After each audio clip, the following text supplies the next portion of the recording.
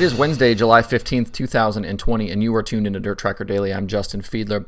The 32nd annual Brad Doty Classic was last night at Attica Raceway Park for the World of Outlaws Sprint Cars. We wondered yesterday what the field would look like with Ohio just coming off their speed week, but the drivers definitely came out in force. 42 cars signed in, including Kyle Larson, Tyler Courtney, Jack Hodenshield, Tim Schaefer, and many others. After two rough nights in a row, Brad Sweet was looking to rebound. He went quick time in his qualifying group, but had trouble in his heat race and ended up in the night's last chance showdown. He won the LCS, but that was only good enough to see him start 21st in the feature.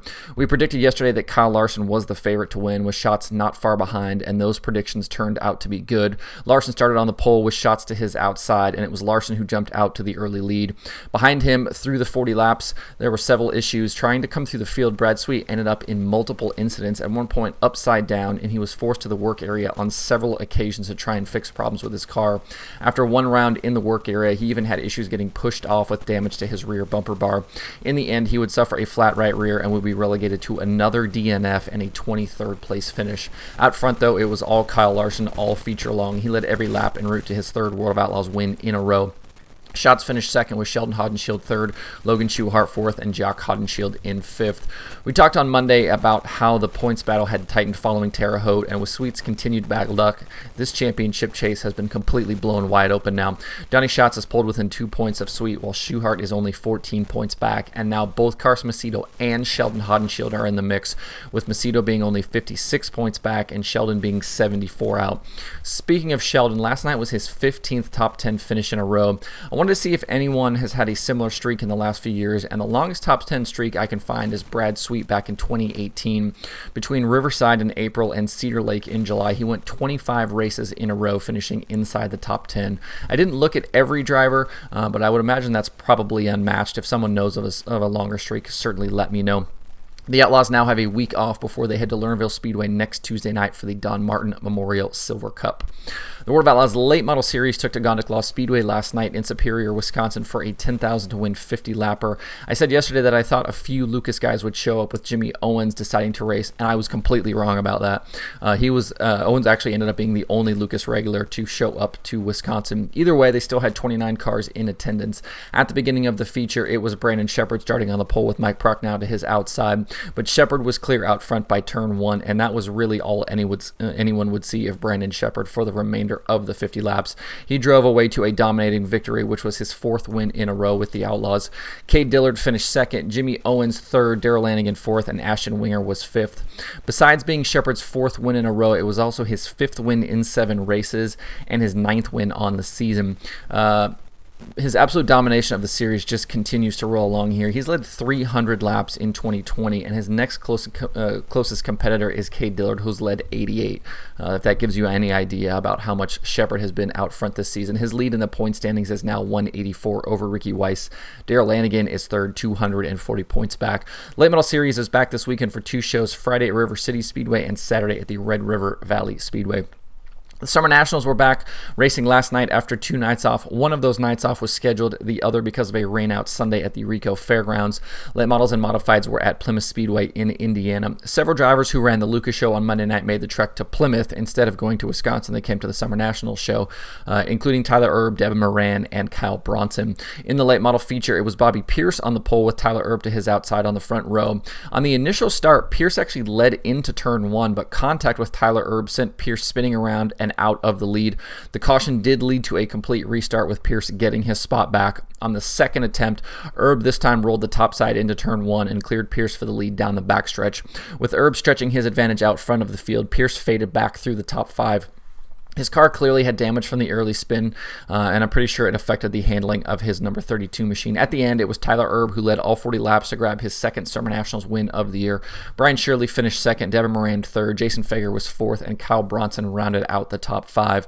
In the night's modified feature, it was Mike McKinney who started on the pole with Kurt Spalding, starting with him on the first row. Spalding grabbed the lead early in the 25-lap feature, but it wasn't long before he had company from 5th starting Nick Hoffman.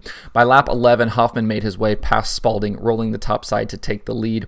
Over the final 14 laps of the race, Hoffman, driving Justin Allgaier's Federated Auto Parts number 7, was never challenged out front. He drove away to win his first modified Nationals feature of the year. Will Krupp finished second, Hunt Gossam was third, Derek Losh fourth, and Mike McKinney finished in fifth. It was another fun night of racing. There's certainly a lot more to come in the coming weeks with the Summer Nationals. Looking at some news for the Summer Nationals, tonight's show at LaSalle Speedway has been postponed to a later date because of an unfavorable weather forecast. The Summer Nationals are scheduled to be back tomorrow night at Spoon River Speedway. Don't forget, you can watch all of these Summer Nationals live on Dirt Vision all summer long. The Southern Nationals Super Late Model Tour continued last night at I-75 Speedway in Tennessee. Chris Madden entered the night as the Tour points leader. At the start, it was Ross Bales on the pole, and he jumped to the early lead over Corey Hedgecock. Hedgecock was good, though, and he took the lead from Bales on lap 9. Hedgecock had to hold off challenges through the race from both Brandon Overton and Chris Madden, but in the end, he was able to take down the $3,500 win. Chris Madden finished second, Brandon Overton third, Donald McIntosh fourth, and Ryan King was fifth. Chris Madden continues to lead the Tour points. The Southern Nationals are off tonight, but will be back tomorrow at Sonoya Raceway in Georgia. All of the Southern Nationals events can be watched live on Dirt on Dirt and Flow Racing. We did have some big news yesterday that I wanted to mention before we closed up shop today. The future of Huset's Speedway in South Dakota has become more clear. It had been rumored for a while that Todd Quaring, who owns Kerry Madsen's 2M and the Jackson Motorplex, had acquired the track, and now we know for certain that that is the case. Quaring has completed the purchase of the 3/8 mile track, and weekly racing will resume on the track's traditional Sunday programs. Up first will be Sunday, August 2nd, with the return of the All-Star Circuit of Champions for a $20,000 to win and $1,000 to start show.